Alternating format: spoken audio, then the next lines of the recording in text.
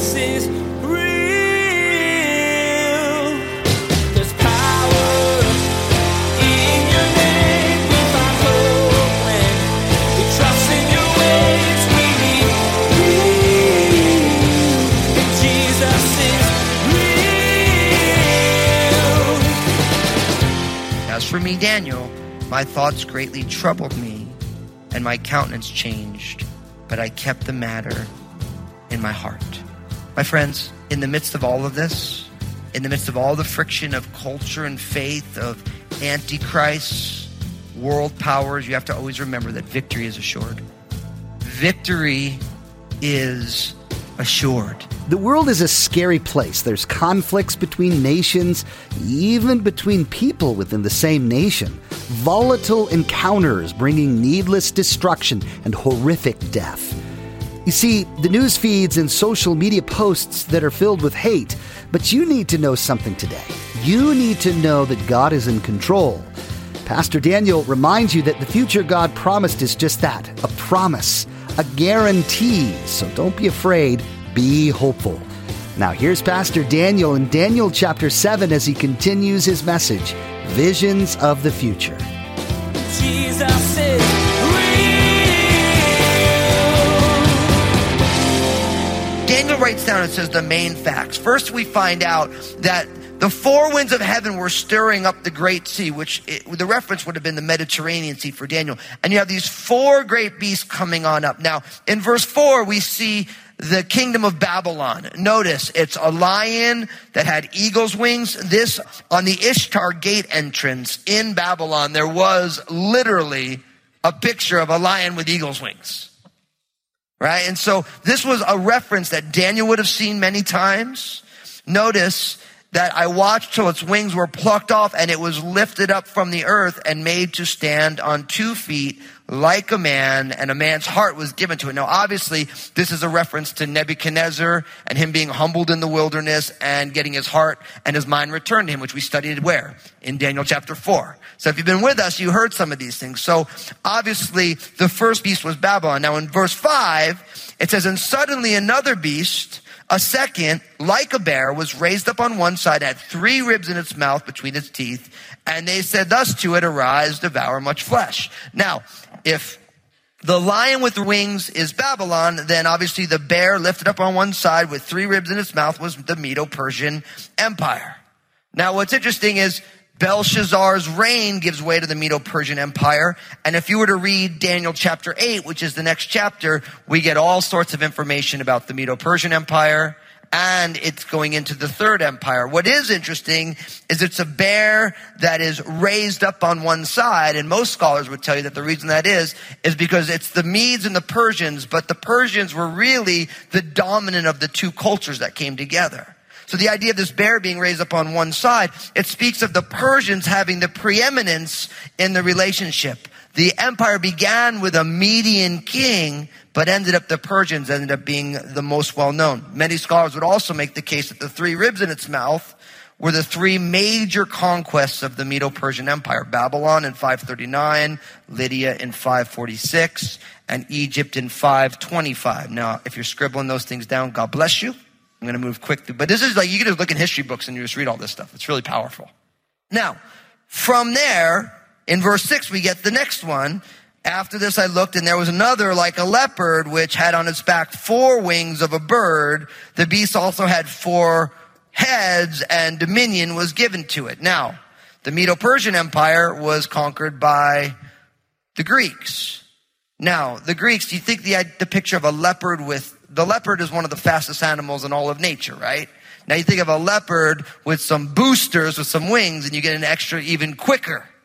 Right? And the Greek Empire was well known for the speed at which its army could move. History tells us that people expected the Greek army at a certain time they'd show up way early because they designed footwear to get them there faster. And so this third empire, the leopard with the 4 wings, of course, is the Greek Empire. Now, what is also very fascinating is that the 4 heads speaks of the division of the Greek Empire after the death of its first leader, Alexander the Great. It's split up into Lysimachus in Thrace and Bithynia, which is in Asia Minor, Cassander in Macedonia and Greece, Seleucus in Syria and Babylon, and then Ptolemy, which is in Egypt and Palestine and Arabia Petra. So you might remember the Ptolemies. You guys remember Cleopatra? Yeah, she's of the Ptolemy dynasty. And so again, if you're bored with this, I'm going quick. If you love this stuff, you can have a field day. Like literally, if you're writing these things down, go look at the Greek Empire and its history. Go look at the Medo-Persian Empire and its history. The Babylonian Empire and its history. All this is in your history books. If you cut classes in world history like I did, you don't know what I'm talking about. But you can still read it. That's why God invented Google. Amen? Amen. Okay. And then from there, in verse 7, it says, after this I saw in the night vision, behold, a fourth beast, dreadful and terrible, exceedingly strong. It had huge iron teeth. It was devouring and breaking in pieces, trampling the residue with its feet. It was different from all the beasts that were before it, and it had 10 horns. Of course, this is Rome, and don't miss the fact you have this iron breaking like iron, which again, remember, it was the calves of iron, and then you have the iron mixed with clay, the feet, the 10 toes. Now we have 10 horns. What's fascinating is we have these same 4 successive kingdoms, but what's fascinating now is that Daniel starts to see some other things, and he gets focused on some other things. It says this in verse 8, I was considering the horns, the 10 horns, and there was another horn, a little one, coming up from among them, before whom 3 of the first horns were plucked out by the roots. And there in this horn were eyes like the eyes of a man, and a mouth speaking pompous words. Now I just want you to notice this little horn. Notice there's these 10 horns, and then this little horn comes on up. 3 of the 10 horns go away, and that this little horn, it was given eyes like the eyes of a man, and a mouth speaking pompous words. So everyone made a mental note? Look at the person next to you, say, remember the little horn. What are we remembering here? The little horn. Okay, good.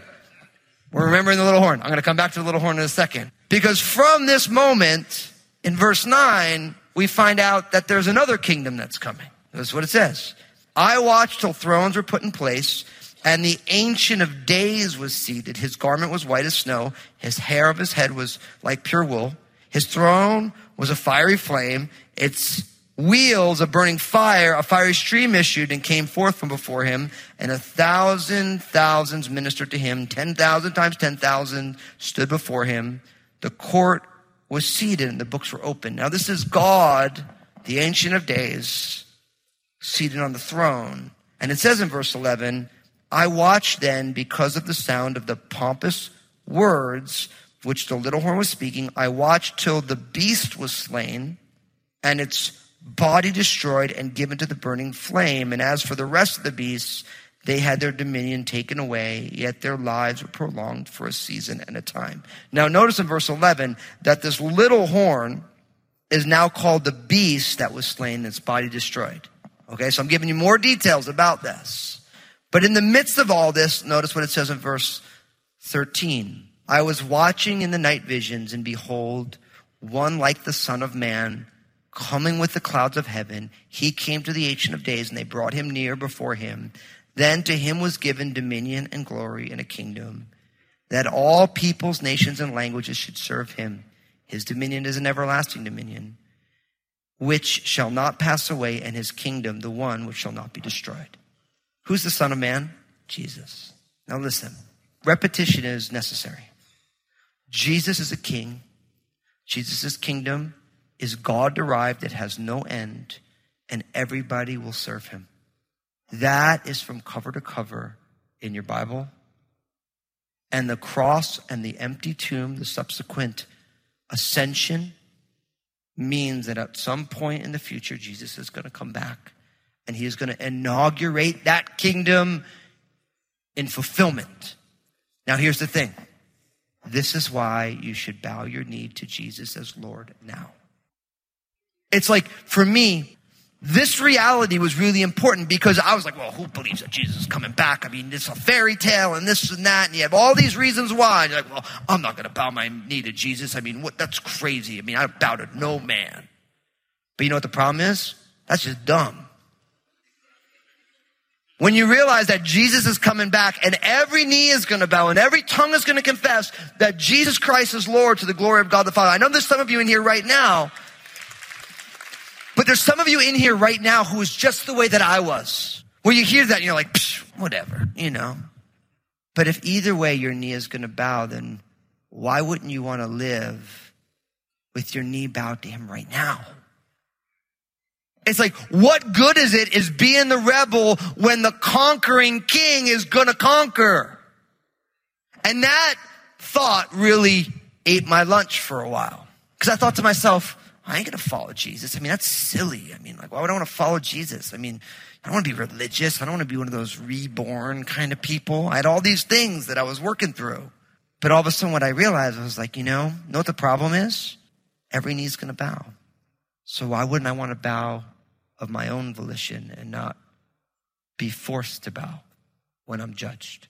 And really my encouragement, my exhortation, my challenge, if you're here today, you're hearing this, maybe you're on Facebook Live or the internet campus, or you're here in our sanctuary, or whether in Vancouver or in Southwest Portland, if you have not said yes to Jesus and bowed your knee before him and said, you are the king, then you are on the wrong side of eternity, not history. That's what our media use that. You're on the wrong side of history. No, you're on the wrong side of eternity. Because Jesus is the King of Kings. He comes to God. God gives him this kingdom. It's his kingdom. There's nothing worse than when eternity is on the line, being on the wrong bandwagon. Nothing worse. You know why? Because God told you in advance it was going to happen. He told you beforehand. So that you would know. It's kind of like if you're a teacher. I remember this in college. I had a teacher who said, do you want to get an A in my class? Yes. Okay, if you want to get an A in my class, you have to do this, this, and this.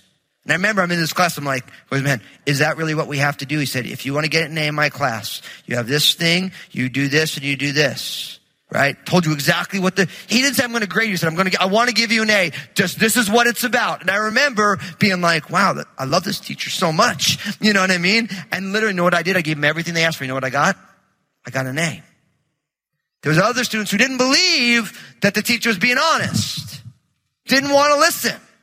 See, God loves you enough to say, I'm not going to grade you. I want to give you an A. And you get an A if you put your faith and trust in my son. You get an eternity you get to know me now and you get to have eternity with me later. You just have to say yes. And you have to live your life in response to the kingship of Jesus, the lordship of Jesus.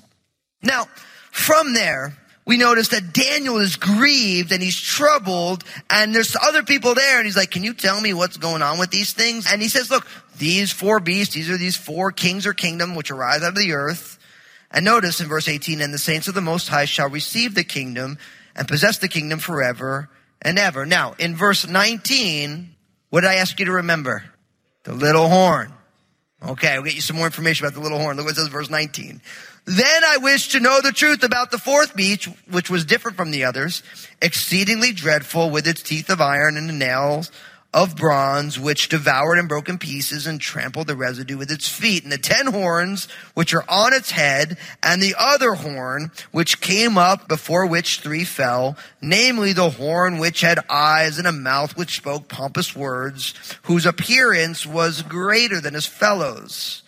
I was watching, and the same horn was making war against the saints and prevailing against them until the Ancient of the Days came and a judgment was made in favor of the saints of the Most High. And the time came for the saints to possess the kingdom. Thus he said, verse 23, the fourth beast shall be a fourth kingdom of the earth, which shall be different from all other kingdoms and shall devour the whole earth, trample it, and break it into pieces. The 10 horns are 10 kings who shall arise from this kingdom, and another shall rise after them. He shall be different from the first ones, and shall subdue 3 kings. He shall speak pompous words against the Most High, shall persecute the saints of the Most High, and shall intend to change times and laws. Then the saints shall be given into his hands for a time and times and a half a time. Now, my friends, this is what you could call the rise of the Antichrist. The rise of the Antichrist. This little horn is in fact who the Bible explains to us the Antichrist is. It comes all through the Bible. But what we find is this fourth kingdom is Rome. Now, what goes on ultimately is that over the course of time, we have the Roman Empire, and then nobody ever really conquers Rome in its totality. different groups conquer different parts, and Rome kind of drowns in atrophy. It kind of vanishes off the scene. And then you have the rise of European powers, which were also part of the Roman Empire. And then it moves to the west in these different places. And what it would seem is that now this little horn, at the time that this little horn comes on up, there would be, maybe you could call it a revival of the Roman Empire, where there's these 10 kings that are ruling at the same time. See, that's why people want to say, well, maybe it was ancient Rome. There was never 10 kings happening at one time. If you read the history of Rome, there was always one king, one ruler, one Caesar. But now all of a sudden, at some point, the Roman Empire is going to have some sort of a reemergence. Now, I'm pretty sure it's not going to be called the Roman Empire revived. You know? Like people be like, yeah, no thank you. But at some point, there's going to be this seed of power that's kind of coming out of what was the foundation of the Roman Empire. There's going to be these 10 kings, right? And then 3 of them are going to be done away with as this little horn arises. And we learn a lot about this little horn. Notice what we find. In verse 21, we find this. I was watching, the same horn was making war against the saints and prevailing against them. So what you have is at some point, this little horn, the man that the Bible calls the Antichrist, is going to begin to persecute the saints of God and seeming to prevail against them. Now from there, notice in verse 22, until the Ancient of Days came and a judgment was made in favor of the saints of the Most High, and the time came for the saints to possess the kingdom. So there's going to be a persecution in these last days by this person that we know as the little horn or the Antichrist. And he's going to prevail for a season until the Lord comes back and gives the kingdom to the people of God. Now, 2 Thessalonians chapter 2, verses 8 and 9 says it this way.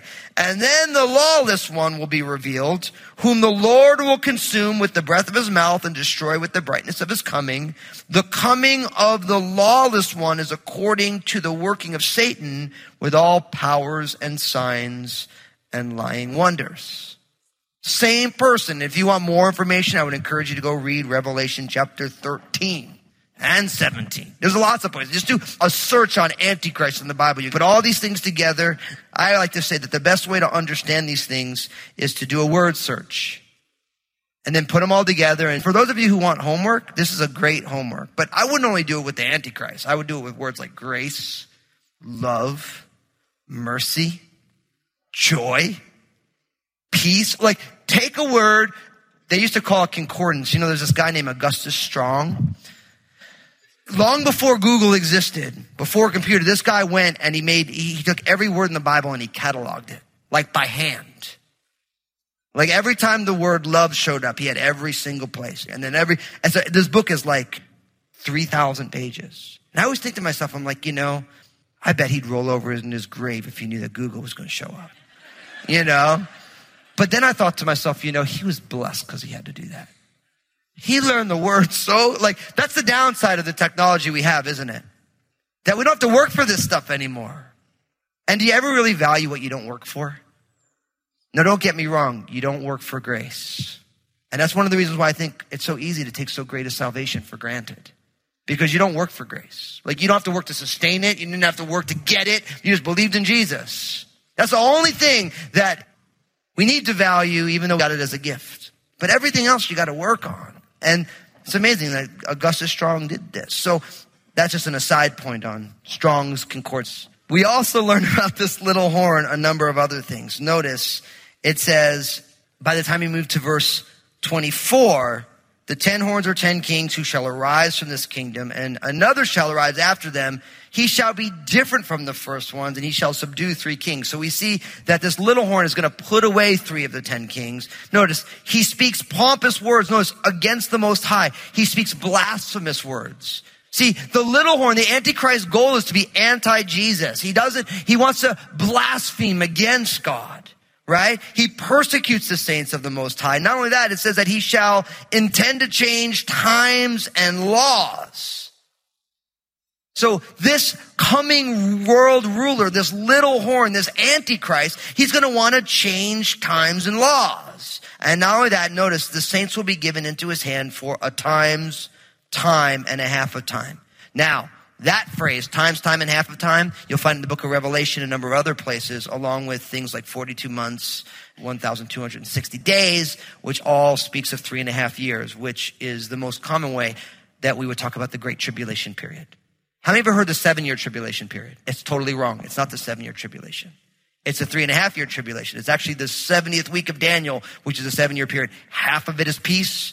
The last half of it is the tribulation. So anytime someone says 7-year tribulation, say, that is wrong. No, don't do that. But it's actually not true. It's actually the 70th week. And we'll talk, 70th week of Daniel, Daniel chapter 9. We'll study this. So get excited. Read ahead, study it, learn it, and we'll compare notes. Sound good? But there's going to be a season in the book of Jeremiah, calls it the time of Jacob's trouble, right? And you find this thing all throughout areas of scriptures. But notice, in the midst of all of this, look what happens in verse 26. But the court shall be seated, and they shall take away his dominion to consume and destroy it forever. Then the kingdom and dominion and the greatness of the kingdoms under the whole heaven shall be given to the people, the saints of the Most High. His kingdom is an everlasting kingdom, and all dominions shall serve and obey him. This is the end of the account. As for me, Daniel, my thoughts greatly troubled me, and my countenance changed. But I kept the matter in my heart. My friends, in the midst of all of this, in the midst of all the friction of culture and faith, of antichrists, world powers, you have to always remember that victory is assured. Victory is assured. You could think, and obviously, I didn't have time. If I did a sermon series on the Antichrist, it could take me months and months and months to tease out all these scriptures. So I gave you a thumbnail sketch. And you might think, in the midst of all of this, how's it going to happen? Like, this is bad. We're going to be persecuted for 3.5 years if we're there, and all this stuff. You can have all these different thoughts. But then, quite beautifully and elegantly, we just find out that the court shall be seated, and they shall take away his dominion to consume and destroy it forever. Then the kingdom and dominion and the greatness of the kingdoms under the whole heaven shall be given to the people and the saints of the Most High. My friends, do you realize that in Christ, your victory is assured? He's already been victorious. And remember, God tells us what will happen in the future so that it will affect the way that we live in the present. That's why he does it. He tells us this is going to happen so that we live today already knowing the victory has happened. Like Romans chapter 8, verses 37 to 39. It says, yet in all these things we are more than conquerors through him who loved us. For I am persuaded that neither death nor life, nor angels, nor principalities, nor powers, nor things present, nor things to come, nor height, nor depth, nor any other created thing can separate us from the love of God that is in Christ Jesus our Lord. Jesus is real. Today, you learned about a prophecy shared with Daniel long ago and how it applied to future events. But as you listened, Pastor Daniel also pointed out something incredibly important. It's time to make up your mind about Jesus. It's time to pick whether you're going to give your life to the Lord or if you're going to take your chances. One day, every knee will bow before him, but for some, it will be too late. Everyone needs a little encouragement to get through their day, and we have a way to provide that for you. Pastor Daniel has some excellent advice, truth, and love to share in his 2-minute messages available on Facebook, Instagram, and Twitter. Just go to JesusIsRealRadio.com and click on the social media links to find them. You won't be disappointed, and your day just might get a little brighter. Hey everybody, this is Pastor Daniel Fusco from Jesus is Real Radio. I'm so excited about what Jesus is doing through this ministry to change lives and restore his people. Would you consider partnering with us as we continue to share the message of Jesus here on Jesus is Real Radio? You can find out more and donate securely online at JesusIsRealRadio.com. Thank you for prayerfully considering this. Today's passage in the book of Daniel may have left you a little unsettled, as it did for Daniel himself, especially when you couple it with current events happening around the globe. When will the hardship end? Next time on Jesus is Real Radio, Pastor Daniel will continue to share hope in the midst of these trials. He'll give you ways to not only cope with today, but to grow and thrive in Jesus until He returns to take you home. We wish we had more time today, but we will have to pick up where we left off next time as Pastor Daniel continues teaching through this series called Friction. That's next time on Jesus is Real Radio.